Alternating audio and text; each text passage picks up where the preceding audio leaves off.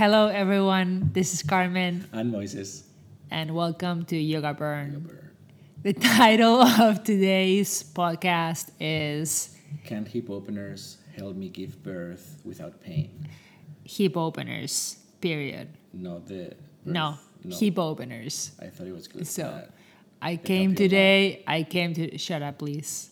I came today prepared as you would. So, Totally prepared. so not much prepared, but let's shoot.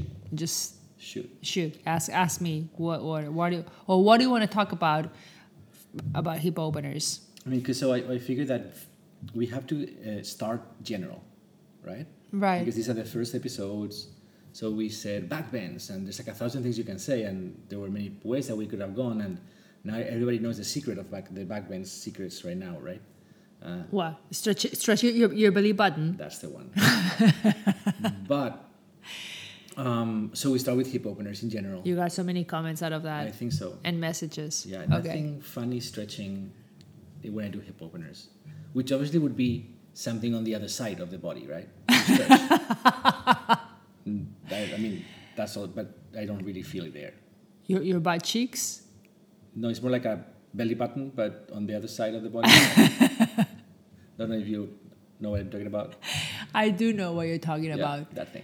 So, but nothing stretching there. No, it's more but actually for me it's the butt, the muscles on the top of the hip or the top of the leg as it joins the butt. That's where I feel it the most. And it's not like a knee pain or it's more like... Or hamstrings. No, hamstrings. It's more the IT band, more the outside for me. That's where it hurts the most. I see. I think one thing that happens with hip openers is that I'm not sure that people practice them as often as they should, and they expect results like fast. I remember that we taught this workshop. I don't know where. I want to say that this person was, she had a French accent, but I'm not sure. And but I remember perfectly that she said, "I do not improve my hip openers. What can I do?" And I asked her, how often do you practice hip openers? And she said, twice a month. And I didn't laugh. I was very subdued, right? And I said, there you have it. So if I say, I skip dessert twice a month, why am I not more skinny? It would be the same thing. If you expect to have results It's a practicing huge twice a month, then sacrifice. that is Skipping dessert that is a problem. Twice a month. That is a problem. Exactly. deal. Exactly. For me. For you, yes. Yeah. For you, it is. This skip dessert. But so that's twice a month is not enough. it's not enough. If you're serious about your hip opener practice, I'd say minimum twice a week. I mean, you asked me. But I mean, what if you practice twice a week? Then you only do hip openers. So Then you're not you cannot be serious about anything. If you practice twice a week, you cannot be serious about shit. No, if you practice that twice a week, you can do one every other week, like twice a month. Twice a month. Then you go. hip So openers. she's doing well. So she's on schedule. Poor woman. But you're so nasty to people. You should not expect. But she was just like so upset that she couldn't put her leg behind her head and she couldn't do lotus comfortably. She's like, but what is wrong with me? Like, she was really, really adamant and like wanting to find out. And I'm like, this is it. I think someone that would practice twice a week would not be with that kind of energy and that upset about their hip opener practice. Do you remember when we went to Oslo? I do. It's a cold climate, if you don't know, right? Yeah. And for some reason, they go on bicycle a lot, or it seems like they went on bicycle. I have never seen ecological, like tighter hips in my life. The entire room, it was like, oh my God, this is cultural clearly. Maybe it was just a group. Sometimes the group is just very flexible and very open. Sometimes the group. The yogis in Oslo, they all have. We got the ones with 10, with 12. I don't know how many there were there. But, we got the ones with tighter hips, because the hips. I mean, what we understand as the hips, right? It's just the pelvis and the femur, and it's a ball and socket joint.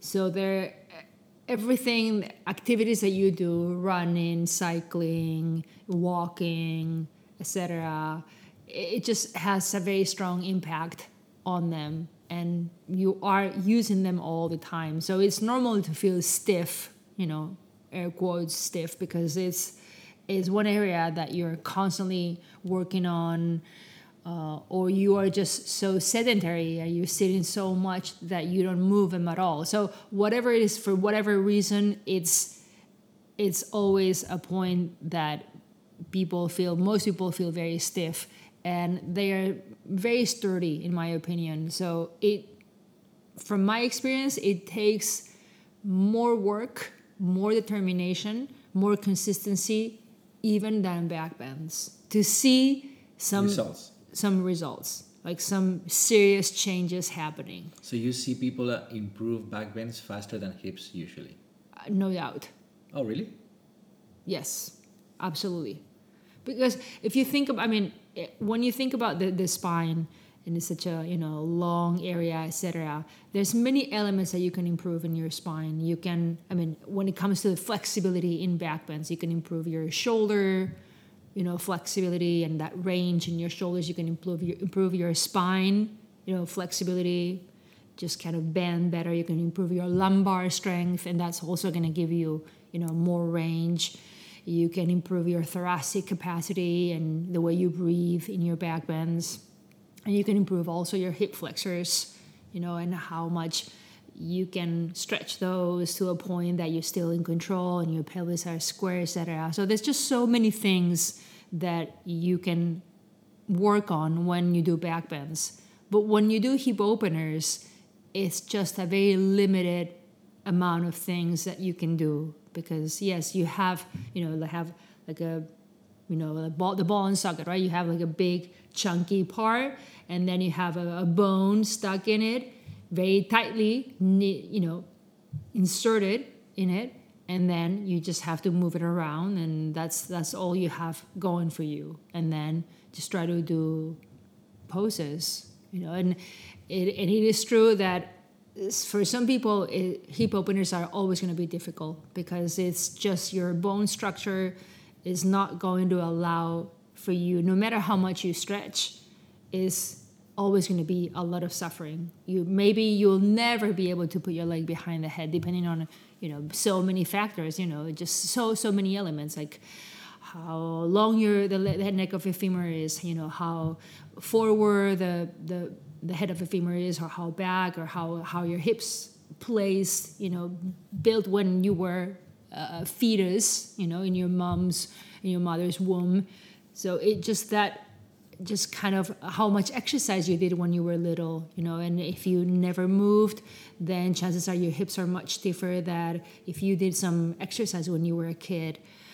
Just how many accidents or injuries you've had, etc. Just so many elements, both structurally from your bones and muscles, etc., that determine so much the outcome before you even start stretching your hips. But so that's why I say that it requires a lot of consistency, because it's just so tight. It feels like it's so tight to just, like, let's say you're trying to put your leg behind the head. There's only so much space, and just it's so tight. Even, I think I have pretty open hips, and even for me, it's just like, it's a millimeters game, just a little bit here, a little bit there, and you pass your leg. If you have very broad shoulders, you're going to have a really hard time passing your leg behind your head. Don't they put the leg in front of the shoulder now? That's that a trend? that's like some people do Like a that. dumb I trend? don't know if You don't it's like because that? they don't understand the pose or what is it? What's going on? I mean, Is no. it easier or harder? It's easy. It's easier, but it's what's the point of that? I mean, it's you're just letting the neck Do all carry, the work, that's do all true. the work. It's gonna hurt So more. you have to just push back with the shoulder, with the scapula, you know. And also, I also think that hip openers don't have such a big repertoire of poses. I mean, because if you cannot stick the leg behind the head, you're screwed, Yeah. right? You cannot do anything. Because in back bends, you can do half-ass, and you can still do something, and I cannot get that deep, but I can kind of do it, or you do it poorly. But here it's like either the leg goes behind the head or does not go behind the head. So Exactly. it's There's like not that many very what we binary, call one and zero very kind of binary. It's very options. binary, yes. And there's not, if you think about it, there's not what we consider a hip opener. You know, meaning that an external rotation of the hips, right? So your hips open out, knees point out, etc. There's not that many peak poses that you can work on. I mean, not as many as you would in back bends. Back bends just have an enormous repertoire. You can do so many back bends and such a big variety. The family is huge. But in hip openers, you don't have that many. And like you're saying, if you're, let's say, Ekapada Shishasana or leg behind the head is one of the major, hip openers, one of the peak poses there. If you cannot do that, there's so many things you can do with Ekapada Shishasana. It's very fun and very playful. You can combine and get it very creative. But the thing is that most people cannot even put their legs behind their heads. Therefore, we cannot play. We cannot do anything. All the fun part is gone. All the and you just, as a teacher, you feel very bad when you have some students, a lot of your students in your class that cannot do that pose. Then it all comes down to the warm up and how you warm up and what kind of mobility things you do with the hips and with the legs to make them have an easier time.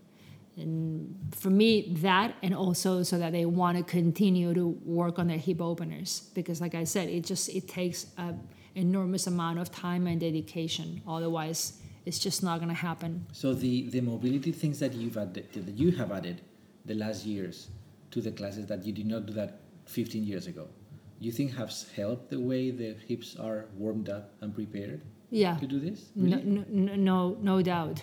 You can do like a lot of squats and half squats and a lot of leg combinations, alternate between like internal and external rotation, etc. That it's going to help to at least have the hip more lubricated. So the femur is just moving better, because the head of a femur is very tightly knitted into the hip socket. So, and there's like muscles and tendons around that are just very thick and sturdy. So it's nothing like the shoulder. It's not loose like the shoulder. It's not like the shoulder at all. So, you want to open up, you want to move that, you have to really put some muscle in it. You have to really get to work, or you have to really fatigue your legs, because your legs are get the I legs tired like in your the legs workshops. a little bit fatigued. Not so much that you have no control over them, but fatigue your legs a little bit, because otherwise they're so sturdy and they're not warm up enough in order for you to do anything and to go anywhere. They're going to resist so much. And there's a big element of also letting go and not. You can tell I can tell when I teach, so many people are just preparing themselves already before even starting to do that peak pose.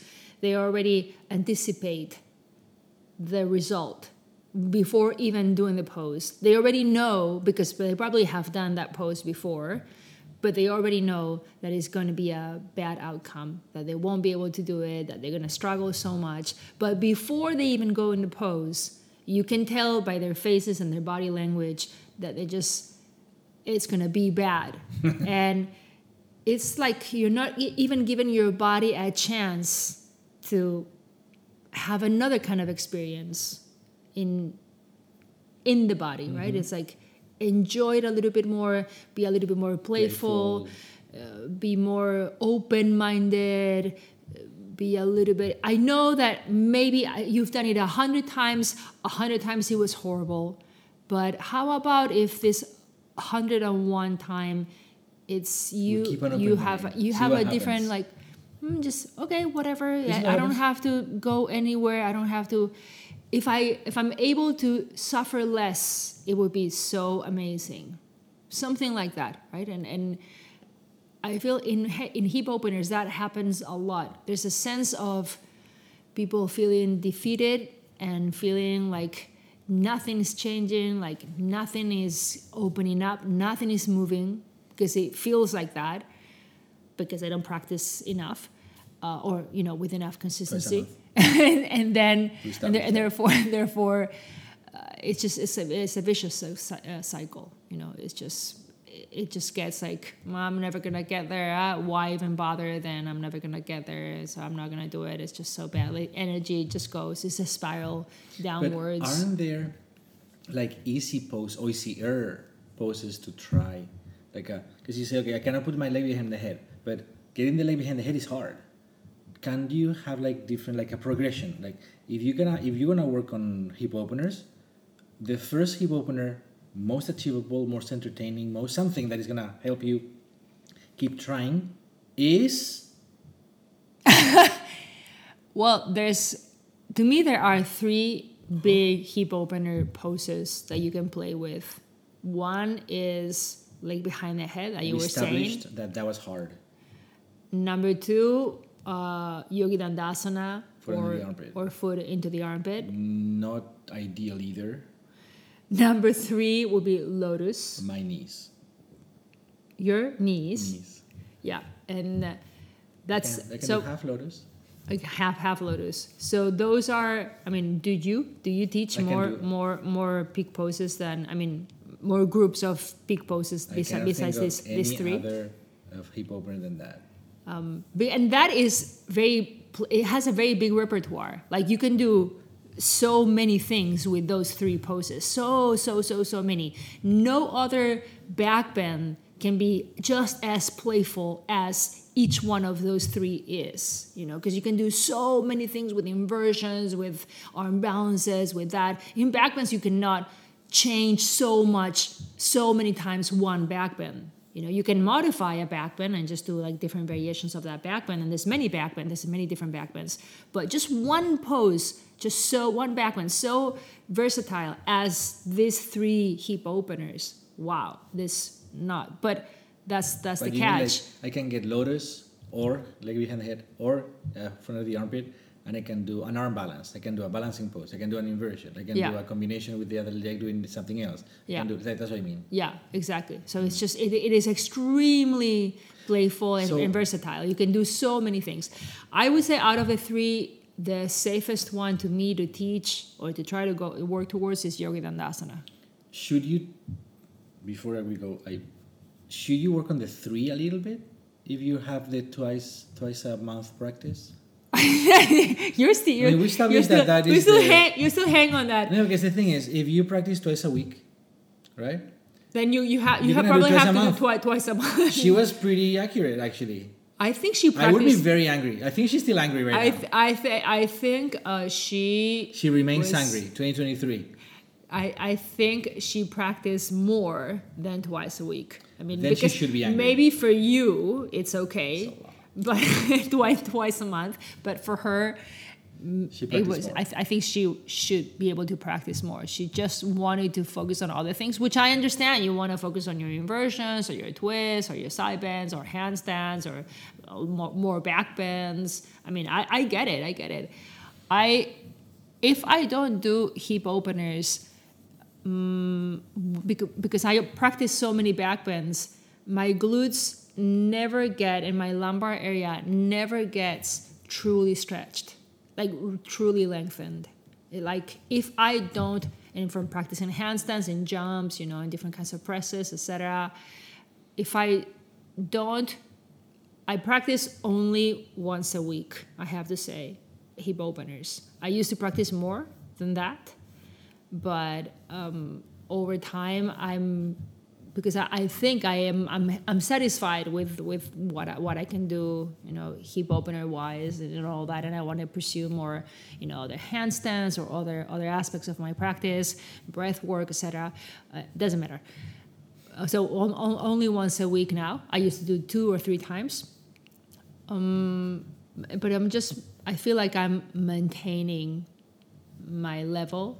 Sometimes I put a little bit more work, and maybe some weeks I would do twice a week, but I'm maintaining. I don't expect to actually improve doing more than once a week, but it feels so great to really stretch the glutes and really stretch the lumbar area, really stretch the hamstrings like never before. And I unwind when I do back bends, and I do a lot of other things, and I do stretch my hamstrings a lot, I do stretch my glutes a lot. Nothing like hip openers to stretch the back of the body like that, period. Because your unwind is as long as my practice, basically. Probably. Yeah. Because how long do you practice?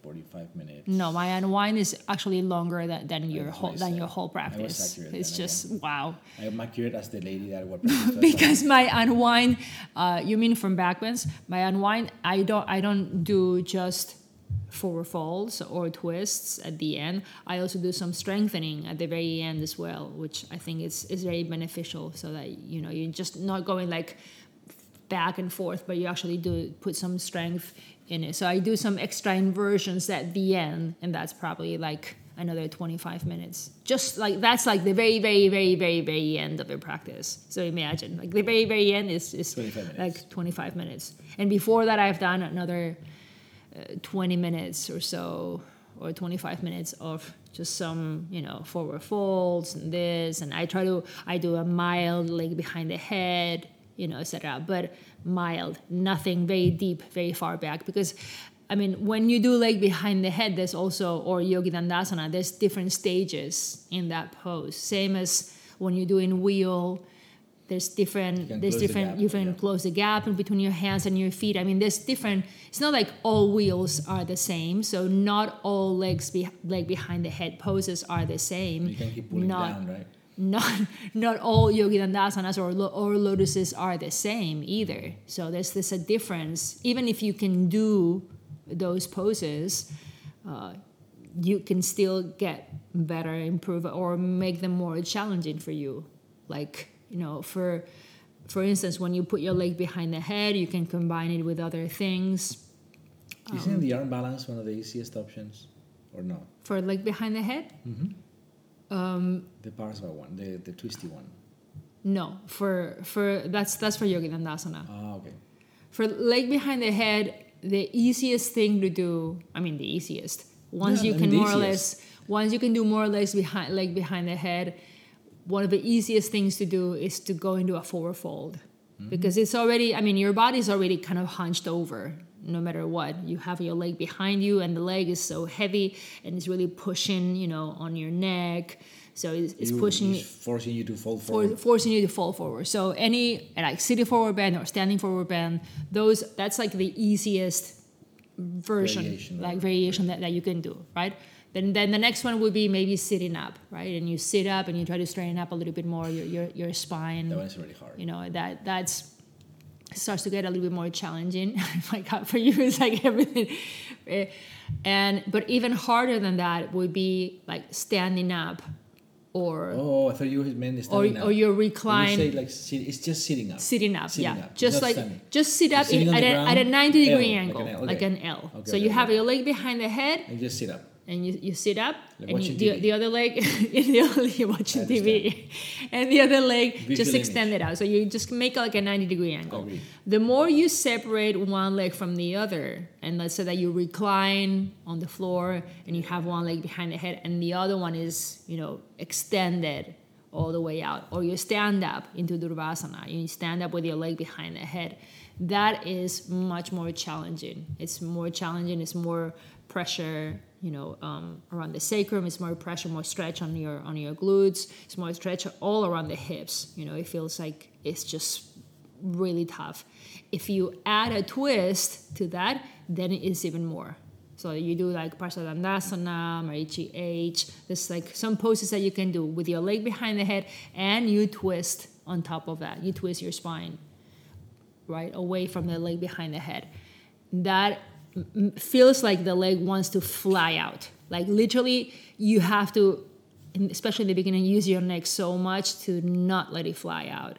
That is, if you come out of that pose and you just sit up once more at a 90-degree angle and you sit and put your hands in prayer, it feels like a walk in the park. It feels like it's the easiest thing in the world compared to what you were just trying to do. So that's just different stages. And same thing for Yogi Dandasana. You can do Yogi Dandasana, put your foot in the armpit. I mean, that's like the ideal case, but many people have their foot in the armpit more closer to the elbow. Closer to the elbow. That's where my armpit starts, right? That's when I'm doing Yogi Dandasana, right above the elbow, right there. It's already armpit. That's already armpit. Already counts. Armpit space. Already armpit counts. space. In Yogi Dandasana, though, because of the position of your body and your foot is pushing into your arm, etc., and it's forcing your spine to turn, then the twist version in Yogi Dandasana is actually easier. Because it stucks the foot in. Yeah, because you're putting your foot is pushing into the back of your arm or the back of your shoulder, or even if it's pushing all the way up into your armpit, it's pushing a little bit into your scapula. So it's just forcing you to rotate away from the Yogi Dandasana. That's why, that twisty version is the easiest one of all Yogi Dandasanas to do. In Yogi Dandasana, it's actually squaring out and just pushing the foot back and not allowing it to twist your spine. This is actually much harder than, so it's the complete opposite as leg behind the head. And then in lotus position, what happens is that, or half lotus, a lot of people, the knee is just so, I don't want to say weak, but it's not as strong as your hip. And the knee is weaker than a super, super tight hip muscle or a leg muscle. The leg muscles are huge. And the knee only has a certain range of motion, rotation, right? Yeah. So you just, like you have mostly flexion and extension and also some rotation, but not much. Not much. So if you have the joint right above that is very tight, and you're asking that to do an external rotation and it doesn't do that, then the knee, because it's weaker, it doesn't take that much force to actually torque it and move it, then people tend to overuse the knee or, over abuse the knee because they just cannot access their hips. And it's just, maybe for lack of knowledge or maybe because you're just a little bit ego-driven. We've all been there. You're like, I want to get into this pose. I want to do this half lotus or lotus position. And then, you end up hurting your knees. So lotus is associated with, especially in the West, when we go to teach in Asia, it's a different story. The people have different hips and different habits. So because they squat so much, etc., it's just from birth. It's very different for them. I remember that one time. Remember that we were in Korea teaching. Which one? One of the times that we went to, and we had this immersion like for teachers, and there was only one guy in the room. Yeah. And they were all women except one guy, and he was spectacular, like amazing, right? And he could do splits almost to the floor, like probably like 2 fingers, 3 fingers off the floor, right? And he was like, "I'm so sorry, I'm just not as good as everybody else." Suck at this. It's like, I'm not as good as everybody here. I'm so sorry. And he was like apologizing for not being good. And I'm like, man, this is... Let Moises show you no, what a splits look like. In the West, yes. In the West, yes. I'm like, this sucks so bad for you because I'm telling you, if you were... You're amazing. If you were but you're in the wrong environment. If you were anywhere... Get rid of all these people right now. Move, right? Or move to another country. Because if you were anywhere in the world that I've seen, I don't know, in Europe, in the US, you would be amazing. You would be considered so. And he was a dancer, so he had great lines and great pointing toes, you name it, right? But he was not all the way down to the ground. And he was just like, kicking himself like, oh my God, I'm not as good as everybody in this room. And I'm like, I have never seen a class where everybody goes to the ground in splits, right? So it's just very different, like the genes and everything. It was so very traumatic for me to see that. for you. I mean, a room full of 30 people on a full splits on the ground, like with weight on the ground. When like you see that and you're not the same anymore. You have to have quite a lot of confidence in yourself. Like, you're like you're like, what am I doing? What am I doing? What is wrong with these people? What is wrong with me? No, these people obviously. What is wrong with me or with them? But yeah, so it depends also on the genes, but on the habits as well. So full lotus, circle back to the full lotus conversation. I know, because you just want to get off track all the time. Get that memory of my mind right now. So full lotus, it's also associated with a lot of aches, pains, injuries, you name it. Chances are, if you have a lotus theme class, you're not gonna be able to teach it. Like it's a bad idea. It's a bad idea because many people will not be able to even get into lotus. So then why are you doing like an arm balance in lotus? Or you have to think of so many modifications to include everyone. You do half lotus in this, half lotus in that, or a figure four or something. And then there's just so many other things that you can do instead of just aiming.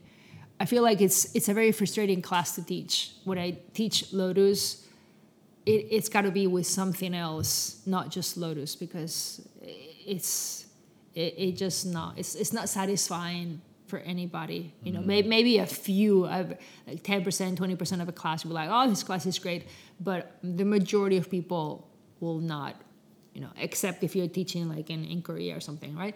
But the majority of people will not have a good experience, and you want to include everyone. You want everyone to have a good time in the class, and that's it. That's it. Yeah. So, but yeah, to me that those are like, when you were teaching like hip openers, what challenges were the biggest ones that you saw? So, what happened? Or when you adjust hip openers? No, I mean the class itself, because the way that our class structure is, right? You're on the ground, so we start on the ground 99% of the times or 100% of the times. Seated poses. Seated poses to start warming up the body, get some heat, etc. And then you go and do the standing poses, and then you get to the peak poses, and then we do the inversions at the wall, and then the warm down or the cool down. The cool down. When you do hip openers, something that usually happened to me over and over and over and over is I would butcher the inversions. I mean, I did not have time to get to inversions because it takes so long to warm up the hips properly so you can actually really have the best shot at whatever pose is of leg behind the head, front of the armpit, or anything like that. So the warm-up sequence that I had to do was usually a bit longer than usual. Also, it was a bit of a torture because the hips are so freaking strong, so sturdy. You're working on them the whole time. So you have to hold the poses a bit longer. You have to really punish them a little bit, right? To really get them a bit tired, a bit loose, a bit warm, like a more loose. I think loose is a good word. More limber. More limber, yeah, or something like that. And then something that happens as well is you try leg behind the head once, and it's like, okay, I mean, you did the warm-up, it's okay. But you try it twice, and you can really see a difference. But then if you try it 3 times, in my experience, every time, I mean, there's a moment when you're so tired, you cannot do anything anymore. And then that's that. I mean, when you get to the tiredness moment or barrier or threshold, it is better to stop because you're going to go to worse. But while there's stamina, if you keep doing, I mean, because you try leg behind the head, try a couple of breaths, breathe, relax, stretch, send the leg back, do a couple of attempts of pulling the leg a bit further in, and then you stop and breathe for a minute or something, and then try again, or 2 minutes, whatever. What I saw is that if you try more than once, like even 3 times, it really gets better. Absolutely. Like the improvement is not like the first time, a bit better the second time, a bit better the third time. It's exponential.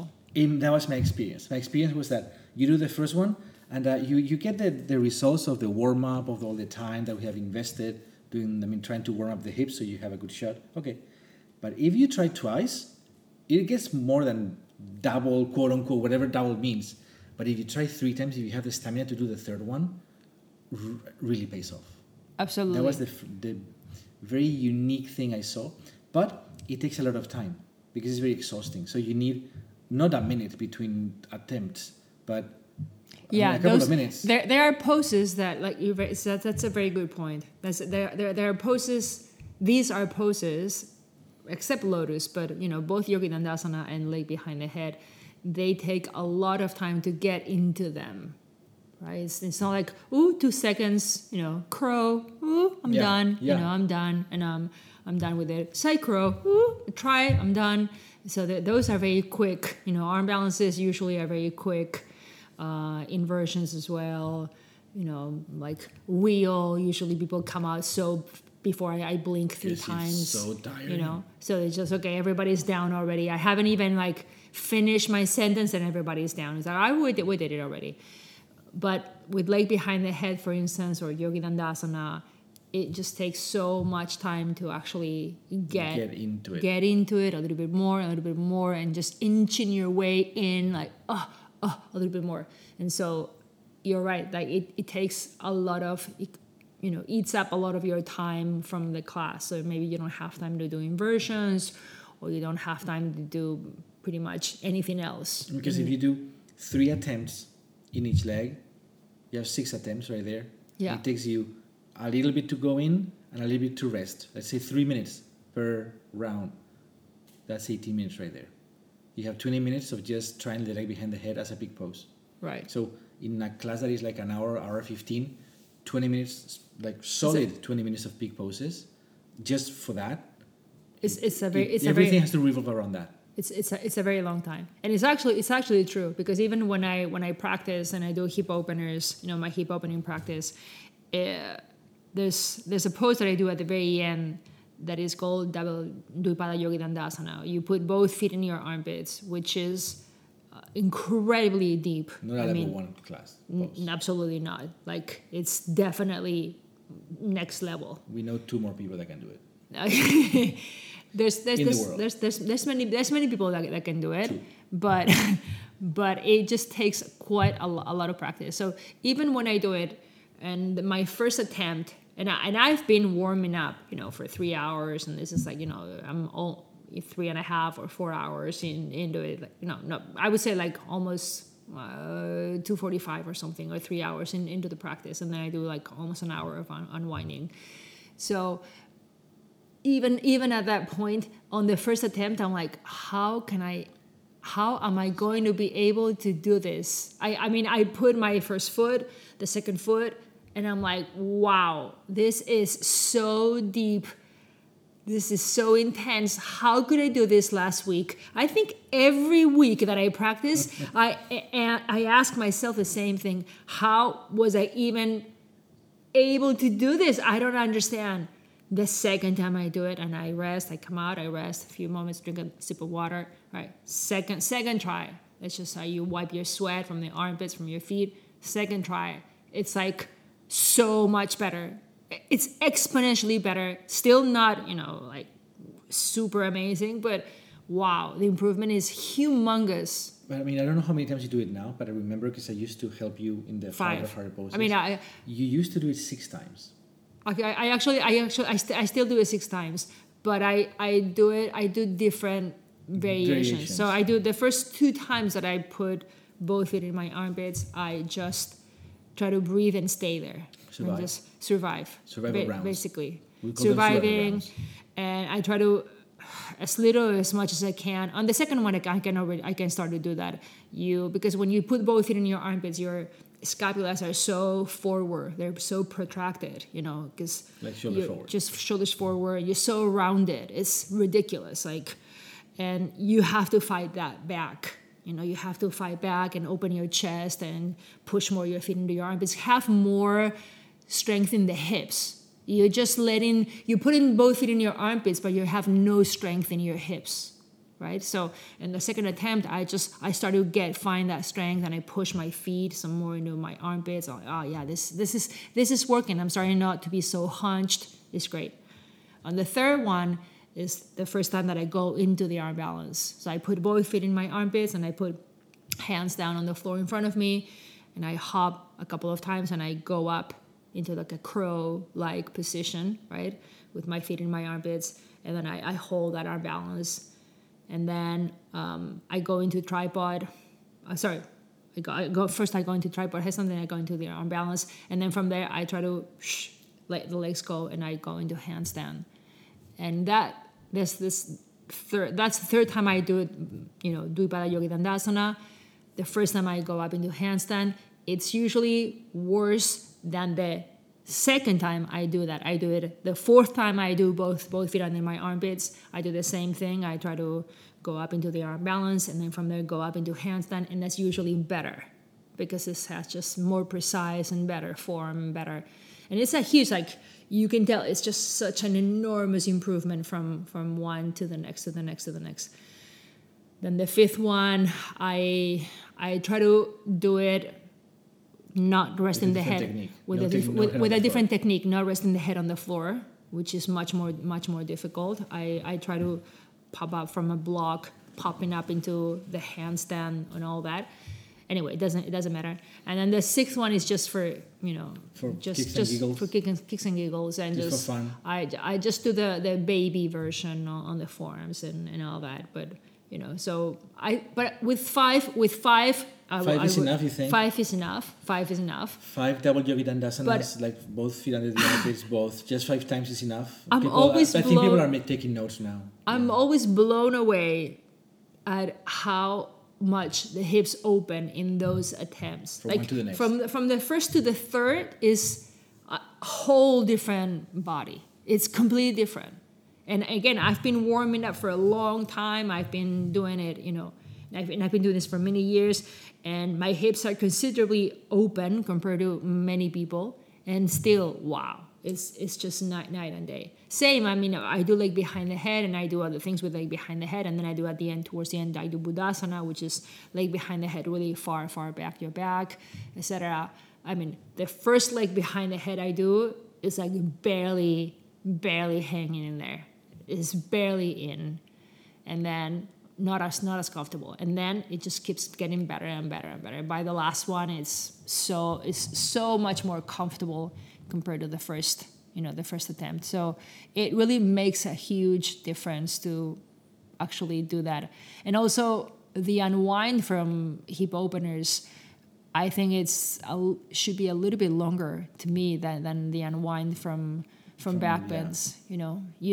You need to do some small back bends and some strengthening for the lumbar area. I like to do that. You need to get the back a bit arched back, the lumbar a bit more strength, because it's so out, or so rounded, right? Exactly. So it's so stretched. So then you need some internal rotation of the hips as well to put the legs back together in place. It's discombobulated the whole thing. You need some time to again put back the body as the wind down, right? Yeah. So I used to I could not do inversions at all. And also one thing too. I usually make my inversion time much shorter when I do serious hip openers. But it looks like when you were teaching, it looks like you were very committed to the hip opener element. Yeah. Because probably I would not repeat it 3 times. I would not. I would be like, okay, guys, fine. We've tried it twice. Moving on. It's just the thing is, let's move on and do another thing. That I always had the feeling that these very imposing postures or imposing asanas or positions, whether it's leg behind the head or it's a difficult back bend, right? It's, in my opinion, better to get a modification that you can kind of do, even if it's like you lay on the ground and you do like a Baddha Konasana, or you get the foot into your chest, like the beginning of the beginning of the beginning of leg behind the head, like bringing the leg into your body. Right. Do that 3 times. Do it 3 times, and each time you do it, breathe like 10 breaths in each attempt you do. And you will see how it feels on the third one. Even if they could not do leg behind the head, right? Because not everybody could do it. Right. I always felt that it was a mistake not to try the pose simplified, just because the final pose was so difficult or so like, yeah, right? I mean, like, oh my God, this is so scary to some extent, or unachievable to our, yeah. and it was like, very no, very intimidating. And, no, you need to. I always thought you have to start somewhere. You start. I mean, in the beginning, the foot is not even gonna get to the chest. Don't worry. I mean, if we do this enough times, your leg will end up on top of the head. And I've seen that. And if we do that enough times, from the top of the head, we'll go behind the head. And it will go a little bit behind the head. And then from behind the head a little bit, it will go more down. Right? So I've seen that improvement with my own eyes, because we had the studio for enough years, right? And I have seen people improve like that. Like, you go from the foot on the chest, and you go, I suck at this. Whatever. Shut up, do it. But you didn't do it twice a month. No. But I mean, with people that this. came to my classes and stuff Exactly. like that, right? So, and then you need some sort of consistency then. Yeah. Going back to what I was saying in the beginning, like, But I think that if I have to think at my classes, the schedule that I had in my class, right? Because I used to teach like maybe twice a week. There was times that I taught like 5 times a week, but I mean, like twice a week. And then it was like in my schedule, it was very clear that I would commit to twice a month hip openers. That was my schedule. I always did that, and people knew that. No, it's... That's what I did. That's how I planned the whole month. I mean, right. which 2 days you're are really hung up on this idea, on the idea of twice, on this comment of twice a month. But yeah, I mean, some people, like in backbends or in every other pose or in handstands or inversions, some people can get more out of twice a month, and some people cannot get enough. But, I mean, everybody has one range of movement that comes easier for them. Yeah, I mean, but if it's not easy hips, for you, twice a month it's not just gonna be enough. It's not going to be But I mean, enough. maybe that woman, if she was trying like internal rotation of the leg and doing eagles and stuff like that, then she would improve a ton just doing it twice a month, right? Or doing a back bend, or doing a twist, or doing a whatever. So some movements you pick up like that, and some movements you need more than twice a month. Exactly. So it depends on which are like the easy moves. If you judge it on how skeletal, fast you improve all the things, like if you judge it, well, I should be doing it because I'm already doing headstand, I'm already doing forearm balance, No. so I should be able. Everything is not going to improve. I should be able to able to do like behind the head or lotus by now, because I can do forearm balance, and it's wrong. No, the answer is not. The answer is wrong. I mean, it's just parts of your practice are going to improve much faster than others. And those that you see that they don't improve that much, those are the ones, if you want to improve them, that you need to dedicate more time to them. You know, there's just... Usually it's the opposite, right? Just always like, oh my God, this is so easy, this is so fun, so I do it more. This one is so awful, I don't advance, so I do it less. And then you start getting these gaps. Instead of trying to work towards a balanced practice that every single direction of movement is comparable to each other, not because some ones will be better than others, impossible not to. It's always going to be. But they will be at least comparable, and then you can advance. Because also, if you improve in one direction, it will help the others. I mean, as funny as it sounds, but if you work on hip openers and the hips are more rotated and stuff, your hip flexors will be easier to move around when you're doing and warming up for hips, for backbend. Sorry. Exactly. It does help. Exactly. So people are like, I only work on backbends because they're really more important than hip openers. And I'm like, well, your hips are pretty essential for backbends. Especially for the walking part of life. But whatever you think, you know. Yeah. So you want to develop all those elements as well, you know. If if you don't have a good forward fold, if you don't have good back foot, good compression, then forget about any presses into handstands or any inversions, etc. You know, any kind of inversion work or smooth inversion work, it's never gonna happen. You know, if you don't do lots of forward folds and all that. So, and you have to work on that flexibility. Yes or yes, it has to happen. So yeah, okay. It's. So everybody's clear. Homework for you twice a month. Hip openers, everybody, yeah? Very good, very good. All right. Thank you so much for listening to us. This is Carmen. And Moises. And well, I'll see you in the next one. Bye. Bye.